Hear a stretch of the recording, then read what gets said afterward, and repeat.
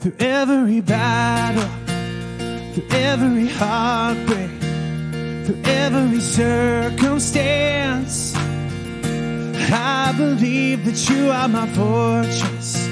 Oh, you are my portion. You are my hiding place. Oh, I believe through every battle, through every heartbreak, through every circumstance. And I believe that you are my fortress. Oh, you are my portion. You are my hiding place.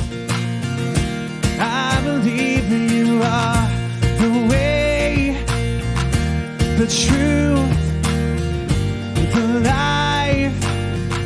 And I believe that you are the way, the truth, the life. I believe through every blessing, through every promise, through every breath I take. And I believe that you are provider, you are protector, you are the one I love.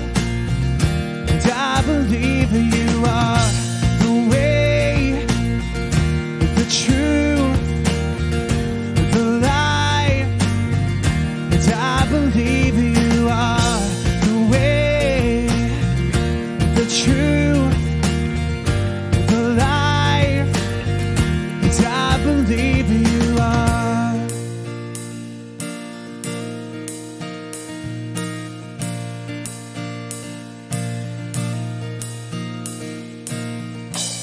It's a new horizon, and I'm set on you. And you meet me here today with mercies that are new. Oh, all my fears and doubts, they can all come to, because they can't stay long when I am here with you. Oh, it's a new horizon, and I'm set on you. And you meet me here today, mercies that are new, Lord. All my fears and doubts, yeah, they can all come to, because they can't stay long when I believe that you are the way, the truth, the life. And I believe you are the way, the truth, the life. And I believe that you are. It's a new horizon, and I'm set on you.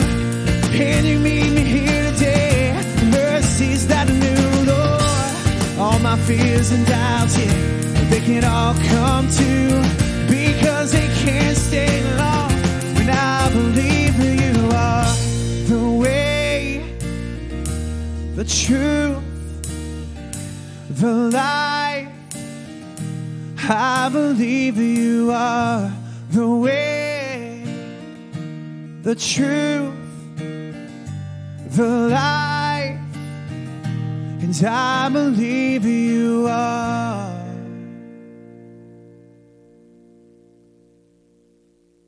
Good morning, C3 family and friends. I trust that you've had a blessed week. As I think about life and the year 2020, that will certainly go down in history as the year of the pandemic, I am reminded of God's word and his promise to never leave or forsake us. So regardless of what has happened, what is happening, or what will happen, God is faithful. For the mountains may be removed and the hills may shake, but his loving kindness will not be removed from you, and his covenant of peace will not be shaken. Please join me now for our call to worship scripture found in Psalm 73 as I read it in its entirety. Truly, God is good to Israel, even to such as are of a clean heart. But as for me, my feet were almost gone. My steps had well nigh slipped. For I was envious at the foolish when I saw the prosperity of the wicked. For there are no bands in their death, but their strength is firm. They are not in trouble as other men, neither are they plagued like other men. Therefore, pride compasseth them about as a chain. Violence covered them as a garment. Their eyes stand out with fatness. They have more than heart could wish.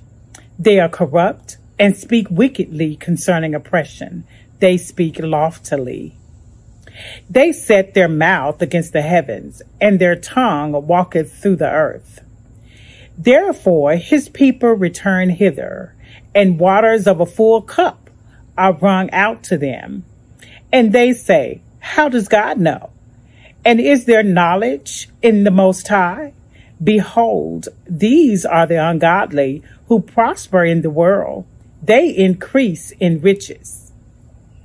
Verily, I have cleansed my heart in vain and washed my hands in innocence. For all the day long have I been plagued and chastened every morning. If I say I will speak thus, behold, I should offend against the generation of thy children. When I thought to know this, it was too painful for me until I went into the sanctuary of God. Then I understood their end. Surely thou didst set them in slippery places. Thou castest them down into destruction. How are they brought into desolation as in a moment? They are utterly consumed with terror.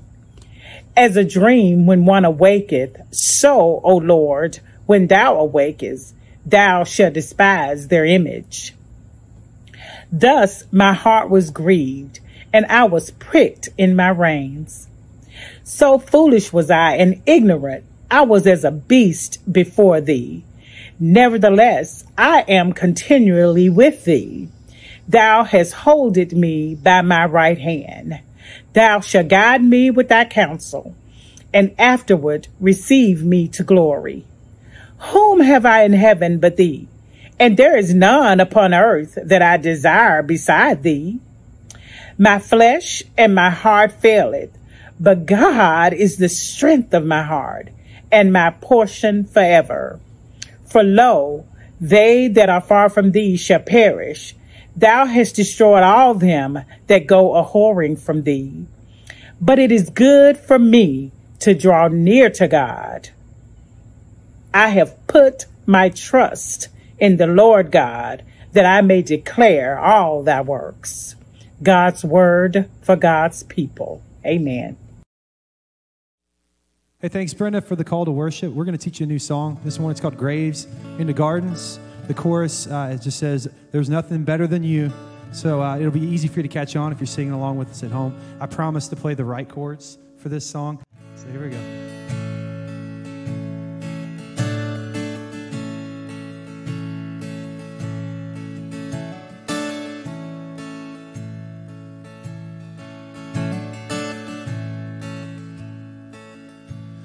And I searched the world, but it couldn't fill me. A man's empty praise and treasures that fade are never enough. Then you came along, you put me back together,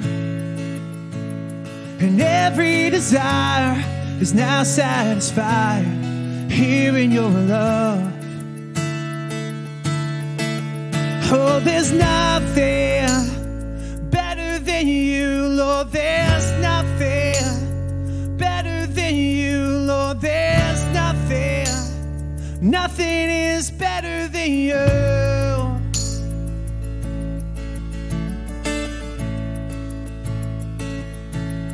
Oh, I'm not afraid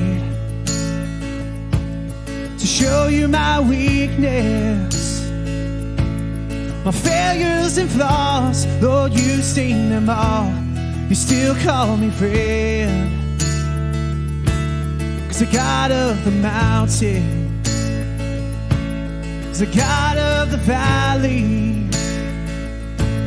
And there's not a place your mercy and grace will find me here.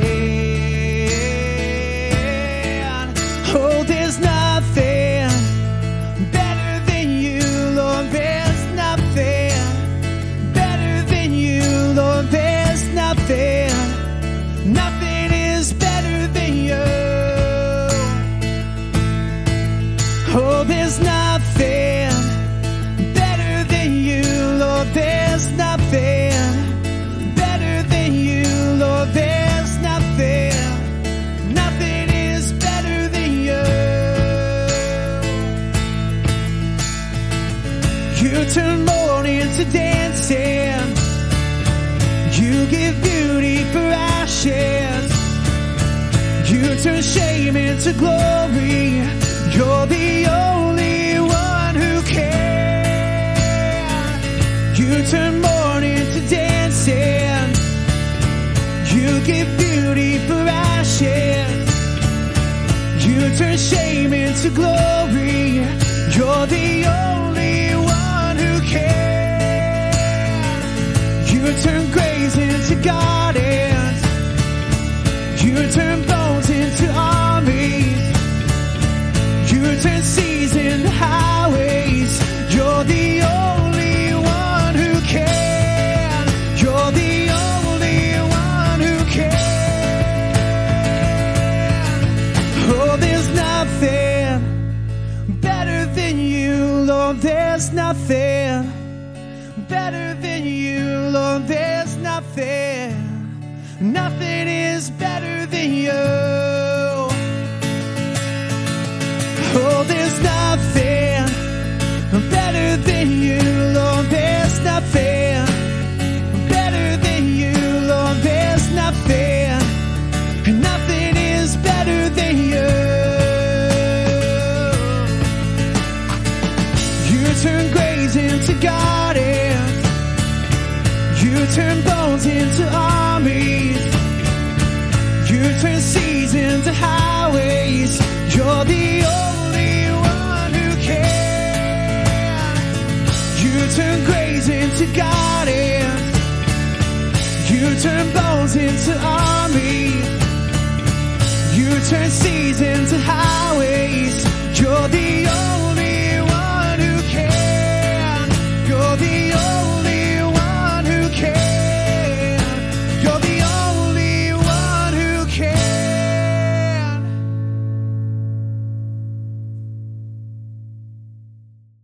Good morning. Good morning, and wow, that was quite a song. That's great. Thank you, guys. Quite a declaration, right? Yes. There's nothing better than you. Do we believe that's true? That's. We need to rewind and listen to that one again and again and again. That was great.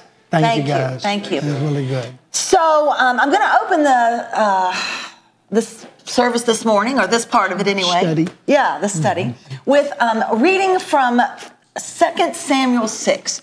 So if you've got your Bible, you can open to that.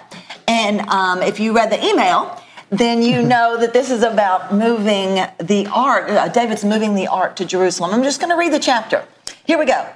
2 Samuel 6. Then David gathered all the elite troops in Israel, 30,000 in all, and he led them to Judah to bring back the ark of God, which bears the name of the Lord of heaven's army, who is enthroned between the cherubim. They placed the ark of God on a new cart and brought it from Abinadab's house, which was on a hill.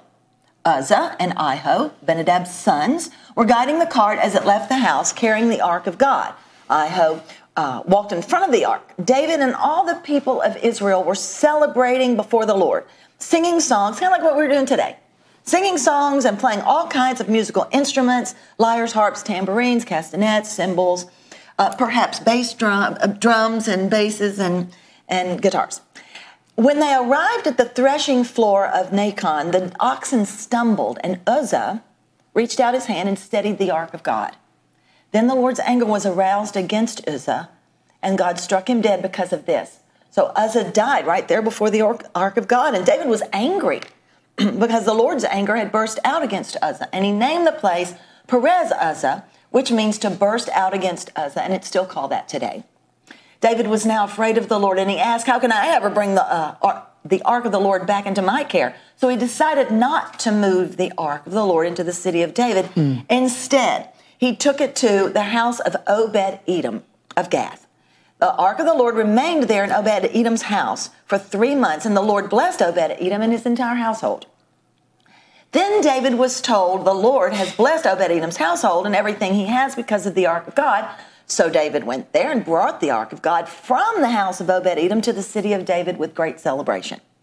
After the men who were carrying the ark of the Lord had gone 6 steps, David sacrificed a bull and a fattened calf. And David danced before the Lord with all his might, wearing a priestly garment. So David and all the people of Israel brought the ark of the Lord with shouts of joy and blowing of ram's horns.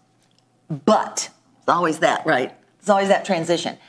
But as the ark of the Lord entered the city of David, Michal, the daughter of Saul, looked down from her window, and when she saw King David leaping and dancing before the Lord, she was filled with contempt for him.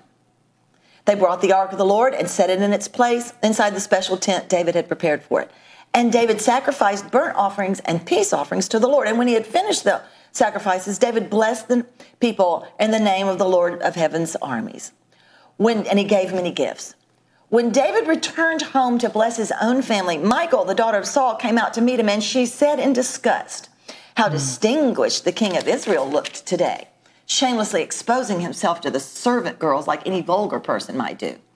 And David retorted to Michal, I was dancing before the Lord, who chose me above your father and all his family. He appointed me as the leader of Israel, the people of the Lord. So I celebrate before the Lord. Yes, I am willing to look even more foolish than this, even to be humiliated in my own eyes. But those servant girls you mentioned will indeed think I am distinguished. So Michal, the daughter of Saul, remained childless throughout her entire life. Thank you. You're welcome. Thank you. Good morning. How about that? Last week we looked at David, the same King David, the second king of Israel, in chapter 9 of this book, 2 Samuel. Again, the first few chapters of first 10 or 11 chapters of 1 Samuel, these are all happening at the same time. David has just become king, and he is beginning his reign by doing certain things that are very important to him.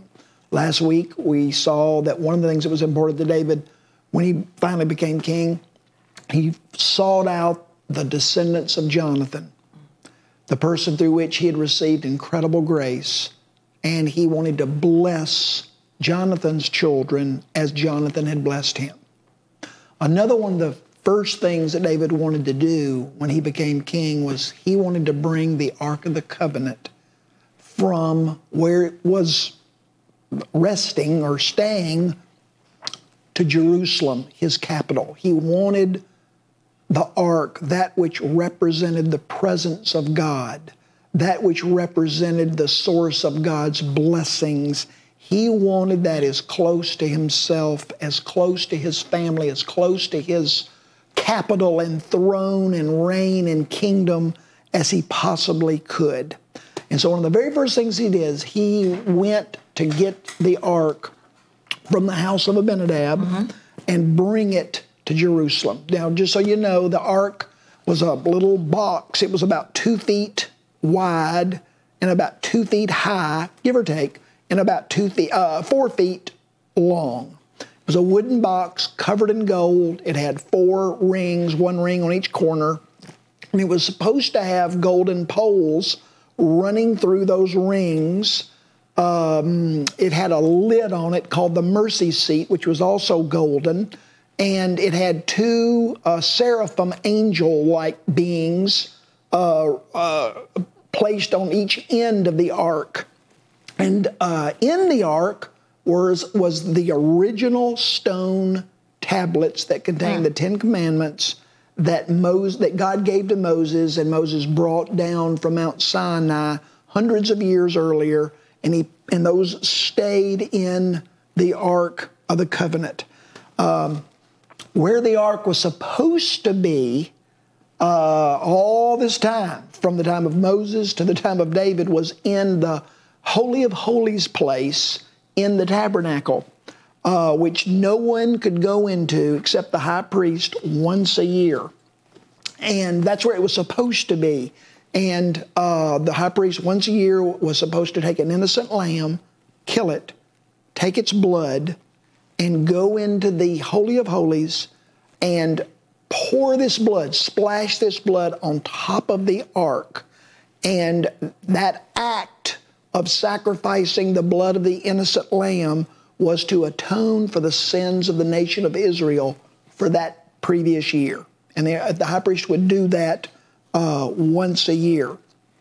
As I said, David sincerely wanted the presence of God as close to him and his family and kingdom as possible. And he loved the Lord's presence. He wanted the Lord's presence with him and upon him. He actually, I could say safely that he wanted and valued the presence of the Lord more than anything in his life. And so he goes to the home of Abinadab, which is over on the west side of Judah, really on the other side of Judah from Jerusalem, to the home of Abinadab, which is right near the border of the border between Israel and the Philistines, because that's where the ark had been staying for the last 45 years. And it begs the question, why is the ark in the house of Abinadab over by the land of the Philistines and not in the Holy of Holies in the tabernacle? And the answer is that 45 years earlier, the Philistines invaded the land of Israel. The Israelite army mobilized to drive the Philistine army out of Israel. And they got this idea that if they took the Ark of the Covenant out of the Holy of Holies and took it with them into battle, that somehow using the Ark as a good luck charm would help ensure their victory. Well, because God is not a good luck charm and will not allow himself to be used as a good luck charm, the Israelites promptly lost the battle. They got their fannies whipped decisively, and the Philistines took the Ark of the Covenant back to Philistia with them, which was an incredible act of humiliation and shame upon the Israelites. And the Ark stayed with the Philistines for 3 or 4 months. And finally, God said, enough's enough. I've taught the Israelites the lesson I wanted to teach them. And he, through a series of events, encouraged the Philistines to send the ark back to Israel, which they did. Just like Pharaoh, God encouraged Pharaoh to release the Israelites when God was ready. God encouraged the Philistines to send the ark back when God was ready, and they did. Here's the thing, and this is significant. The Philistines, not knowing any better, sent the ark of God back on a new cart pulled by oxen back to Israel. It crossed the border back into Israel and wound up at the home of Abinadab. And it stayed there throughout the entire reign of King Saul. Don't miss that. One of the differences, one of the distinctions between the reign of King Saul and the reign of David is that for 40 years, King Saul never thought about bringing the ark back to where it was supposed to be. He didn't value the presence of God. David, one of the first things when he becomes king, I want the ark back where it's supposed to be, and I want it close to me. Perhaps he was singing that song, There's Nothing Better Than You. That's exactly right. Thank you. That's a great observation. So he goes to get the ark. That was a good desire. That was a good intention. But there's a problem. David had not read the book. David, for whatever reason, even though he loved God and knew God, he had never taken the time to really read God's law, God's word. Because God very clearly, in Exodus chapter 25, told his people how to move the ark. And David ignored all of the ways that God had given to his people as far as stipulations on how to move the ark. David had not read the Word of God. The people had not read the Word of God in such a long time that they had forgotten these rules for moving that which represented His presence. It says in Exodus 25 that when the ark was to be moved, it was to only be moved by Levites. Abinadab's sons were not Levites. It was supposed to be moved by 4 Levites on the ends of those 2 poles. It was not supposed to be moved on a cart. It was supposed to be covered, which it was not, and it was never to be touched. And as it was moved every so many feet, there was supposed to be sacrifices by the innocent lambs and the shedding of blood. Again, all of this was designed to protect the people of God from harm and to show people what God was like, that He was a holy God and that His presence and His glory were of utmost value and it needed to be respected. David and those that were moving the ark ignored all of those rules. They followed the example of the Philistines using the cart and the oxen rather than studying God's word and moving the ark the way God told them to. As a result of them ignoring God's commands, God's rules, as they were moving the ark on this cart pulled by oxen, one of Abinadab's sons was in the front, Uzzah, his other son, was in the back. They go down through a low place and one of the oxen stumble. It doesn't say that the ark was going to fall. It just said the oxen stumbled, and when they did, the cart shook, and when it did, Uzzah, one of the sons, reached out and grabbed the ark to steady it. It doesn't say it was going to fall, just said that he reached out to steady the ark, and when he did, he instantly died. David was furious. Obviously, the parade, the 30,000 soldiers, all of the people of Israel, everybody's celebrating, bands are playing, people are shouting and rejoicing, and all of a sudden, one of the guys moving the ark is struck dead. You can imagine what that did to the party, to the celebration, to the parade. And David is terrified, and David is furious, and he leaves the ark right where it is, near the home of a man named Obed-Edom. This is a man that was a Philistine. He was not even a Jewish person. He was just, we don't know very much about him, but David left the ark there in anger and fear with this man, and he goes back to Jerusalem to pout. If you just want to be honest. I think it's very important to not miss what's going on here. God gave His law to the people of Israel so that they would know how to relate to Him, how to relate to one another, how to experience an abundant and blessed life, and also He gave them the law so that through their actions, through their worship, through the way God created their religious ceremonies, the ark, the tabernacle, the priesthood, the sacrifices, the Bible says that God gave Israel all of those things so that the world would understand how glorious God really was. In Deuteronomy chapter 4, God says, if you follow my laws, the world will know what a glorious God I really am. Problem is, David and those moving the ark didn't follow God's laws. They didn't move the ark the way they were supposed to. Uzzah, by example, he thought that stopping the ark from falling into the dirt was a real problem.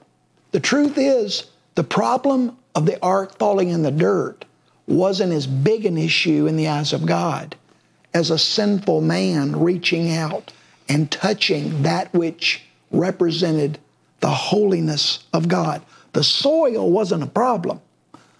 A sinful man touching the symbol of God's holiness, that was the problem. Second problem was, God didn't need Uzzah's help. When God wanted the ark moved from the land of the Philistines back to Israel, He did it without Uzzah's help, without anybody's help. And if God wanted the ark not to fall, He could have stopped it. In fact, it doesn't even say that it was going to fall. but he didn't need Uzzah's help. Also, the idea that they were trying to move the ark without sacrifices, without the shedding of blood. All of these actions, or inactions, if you will, by Uzzah and David, they were communicating flawed and inferior and wrong messages about who God is and who God's people are. That's why in Deuteronomy 30, God said, "Today I am giving you my law, and by doing so, I am putting before you life and death. If you study and embrace my laws, you'll experience life and blessings. And if you ignore and reject my law, you will experience death and curses." I find it very significant that David breaks God's laws. David does not follow God's rules. David does not do it God's way. And yet he gets mad at God when David suffers the consequences of his own disobedience and rebellion. You know who else does that?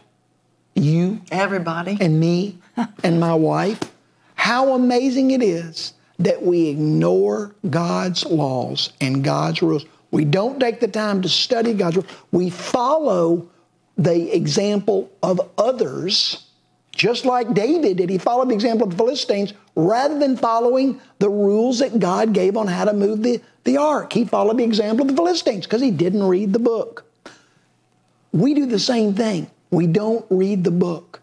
And when we don't follow God's rules on how to relate to our mate, how to parent, how to handle our money, how to use our lives to be a blessing to others, especially those that are in need and have not been blessed like we have, how to use our eyes, our mouths, our bodies. When we don't read and embrace the principles of God's Word, and our world begins to fall apart, how quickly we get mad at God. If God really loved me, He wouldn't let this happen. And I can just hear God saying, "Oh, my dear child, I love you so much, I wrote down the instructions so that you could study them and follow them and experience the life and the blessings that I long for you to have." So David puts the ark in the home of Obed-Edom. This is a Philistine. We know nothing about his life. We don't know what we do know is he's not a child, he's not a Jew, he's not a part of the chosen race, a part of the elect. We don't know anything about his faith. We don't know anything about his goodness. We don't know about his desire to follow God's law. We know nothing about Obed-Edom. It doesn't say a word about his goodness, his faith, his obedience. What it does say is that because the presence of God was in the home of Obed-Edom, God began to pour out His blessings upon that man and his house.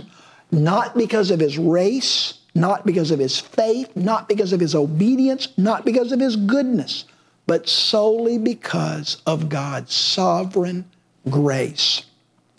God was declaring through His blessing of a person that was not even a Jew, and as far as we know, did not have any faith in God or obedience to God's law. What God is declaring to David and to Israel is, there's no one too good that does not need my sovereign grace. There's no one too bad, too far away, that's messed up too terribly, that cannot experience God's sovereign grace. After 3 months, David begins to hear that Obed-Edom is experiencing the blessings of God. And he wants that more than he wants anything. So he goes back and tries again. But if you paid attention to what Shirley read in chapter 6 of 2 Samuel, this time David did it right. He followed the rules. He followed the commands of God in Exodus 25 on how to move the ark. He has priests carrying the ark. It's covered. He has sacrifices being done every so many feet. He's carrying it the way God asked him to. And ultimately, because he read and followed the book and moved the ark the way God told him to, he turned a tragedy into a great celebration. Oh, what a message. How much unnecessary pain and loss do we experience in our lives, in our marriages, in our families, in our finances, in our health, and on and on and on, because we will not read and study and follow the instructions in the book.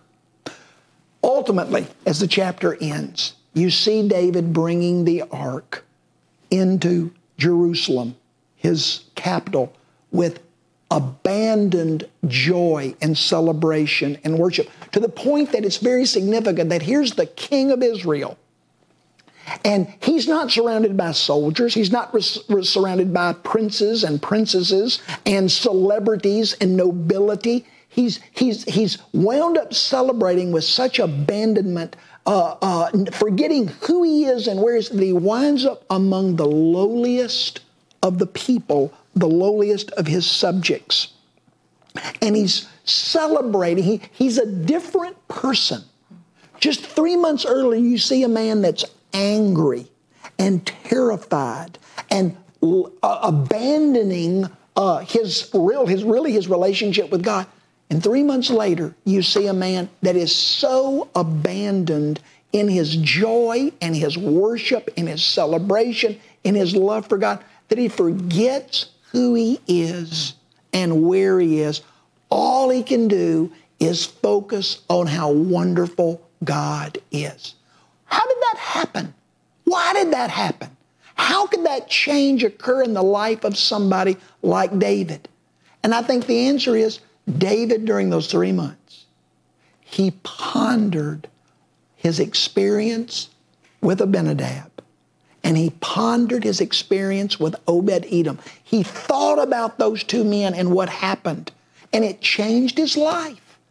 It made him a man that was in love with God to the point that nothing else mattered, that he forgot about who he was and where he was and all the other things that were going on. He didn't care. He just wanted to love and worship and follow God. What did he learn from Abinadab? He learned that God is holier than David ever thought. He learned that you can't approach God on your own terms. You can't approach God your own way. You can't approach God by your own merit. You can't approach God through your own effort or even in your own sincerity. A man died. Uzzah died. Abinadab's son died because he did not approach God through the means that God had established. He tried to do it his own way. David learned God is holy and I am not. As C.S. Lewis so wisely said, is God safe? No, he's not. He's not safe, but he's good. David learned that you can't approach God your own way and by your own terms. He learned that God was holier than he could possibly imagine. The other thing that David learned that changed his life is that he learned that God was more full of grace than David could ever imagine. Here's David seeing God pour out his gracious love and blessings upon a non-Jew, a non-elect, a Philistine, one that was the arch enemy of the people of God. He saw God pour out his blessings on this man, not because of Obed-Edom's goodness, but because of God's grace. Not because of Obed-Edom's obedience, but because of God's grace. And I think what God was telling David was, don't you dare think that there are good people and bad people, high people and low people, good races and bad races, good nations and bad nations. God's favor can't be earned. It's available to everyone. And it's simply that which must be accepted by faith and enjoyed with gratitude. I think this is such a great declaration in God's Word of the fact that the cross, the symbol of God's ultimate place of sacrifice, the cross is the great leveler. Everyone is welcome. It's available to everyone. And anyone, Jew or Philistine, a United States citizen or Russian, Brazilian or Chinese, whoever, red or yellow, black or white, young or old, male or female. The cross is the place where we all come into the presence of God and can receive His grace if we only want it. I would just say in closing that what a contrast. Don't miss the contrast between King David and Michal, his wife. You see one person full of joy, full of delight, full of humility, full of worship, because he realized two things: that God was holier than he could possibly imagine, and that God was full of grace more than David could imagine. And it changed his life for good and filled him with joy. In contrast, you see a lady, Michal, who was represented the nobility. She'd grown up in a palace. She'd grown up the child of a king. She grew up knowing that she was separate and different and better. But all that blessing, all of that opportunity, all of that privilege, what it had done, it had made her angry and fearful. You see a woman that was full of judgment and condescension and sarcasm and anger and fear and worry, that was consumed with appearances. Oh, David, don't let people see you as being a commoner. Don't you see what you're doing? And be careful about other people's opinions of you. Michal did not see what David saw.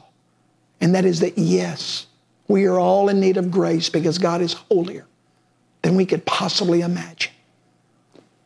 But also Michal didn't see what David saw, and that is that God's grace is abundant and available to anyone who will receive it. And I hope today that you will consider receiving God's grace. If you never have, if you think about your life, you think about your relationship, you think about your understanding of God, what does God look like to you? How do you feel about God? How do you see God? How do people see God through your life? Are you angry, fearful, judgmental, condescending, sarcastic? Or do you look down on people? Or do you see, or is your life a life that reflects the life of David? One that was full of love and devotion and worship and celebration. I want us to celebrate the Lord's Supper as we end our service today, we end our study today. If you have bread and wine or juice, I want you to quickly take those with me. We're going to eat this cracker as a symbol of the body of the Lord Jesus. And we're going to drink this wine or juice. And we do so just to declare our belief that God sent His Son to be the ultimate sacrifice for our sins on the cross, so that we could be forgiven, so that we could experience that abundant grace, and so that we could spend an eternity with a holy God. So you eat and you drink with me.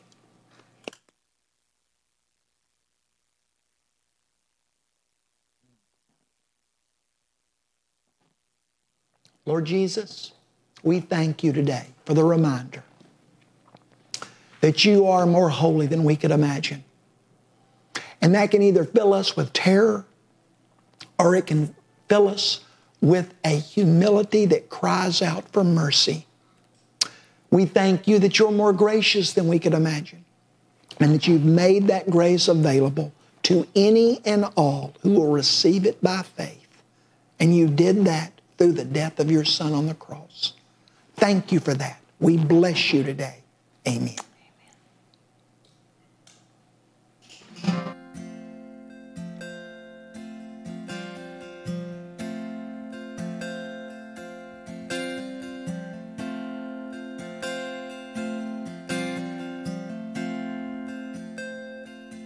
Be the light in the cracks. Be the one that's mending the camel's back. Slow to anger, quick to laugh. Be more hard and less attack. Be the wheels, not the track. Be the wanderer that's coming back. Leave the past right where it's at. Be more hard and less attack.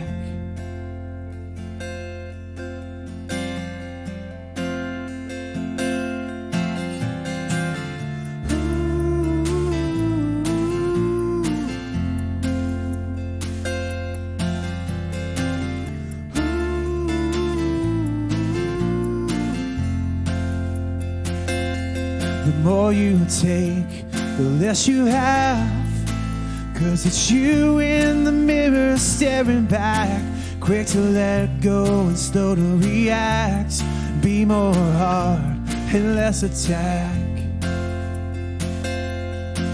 Ever growing steadfast. And if need be, the one that's in the gap. Never that's turning back. Twice the heart any man could have.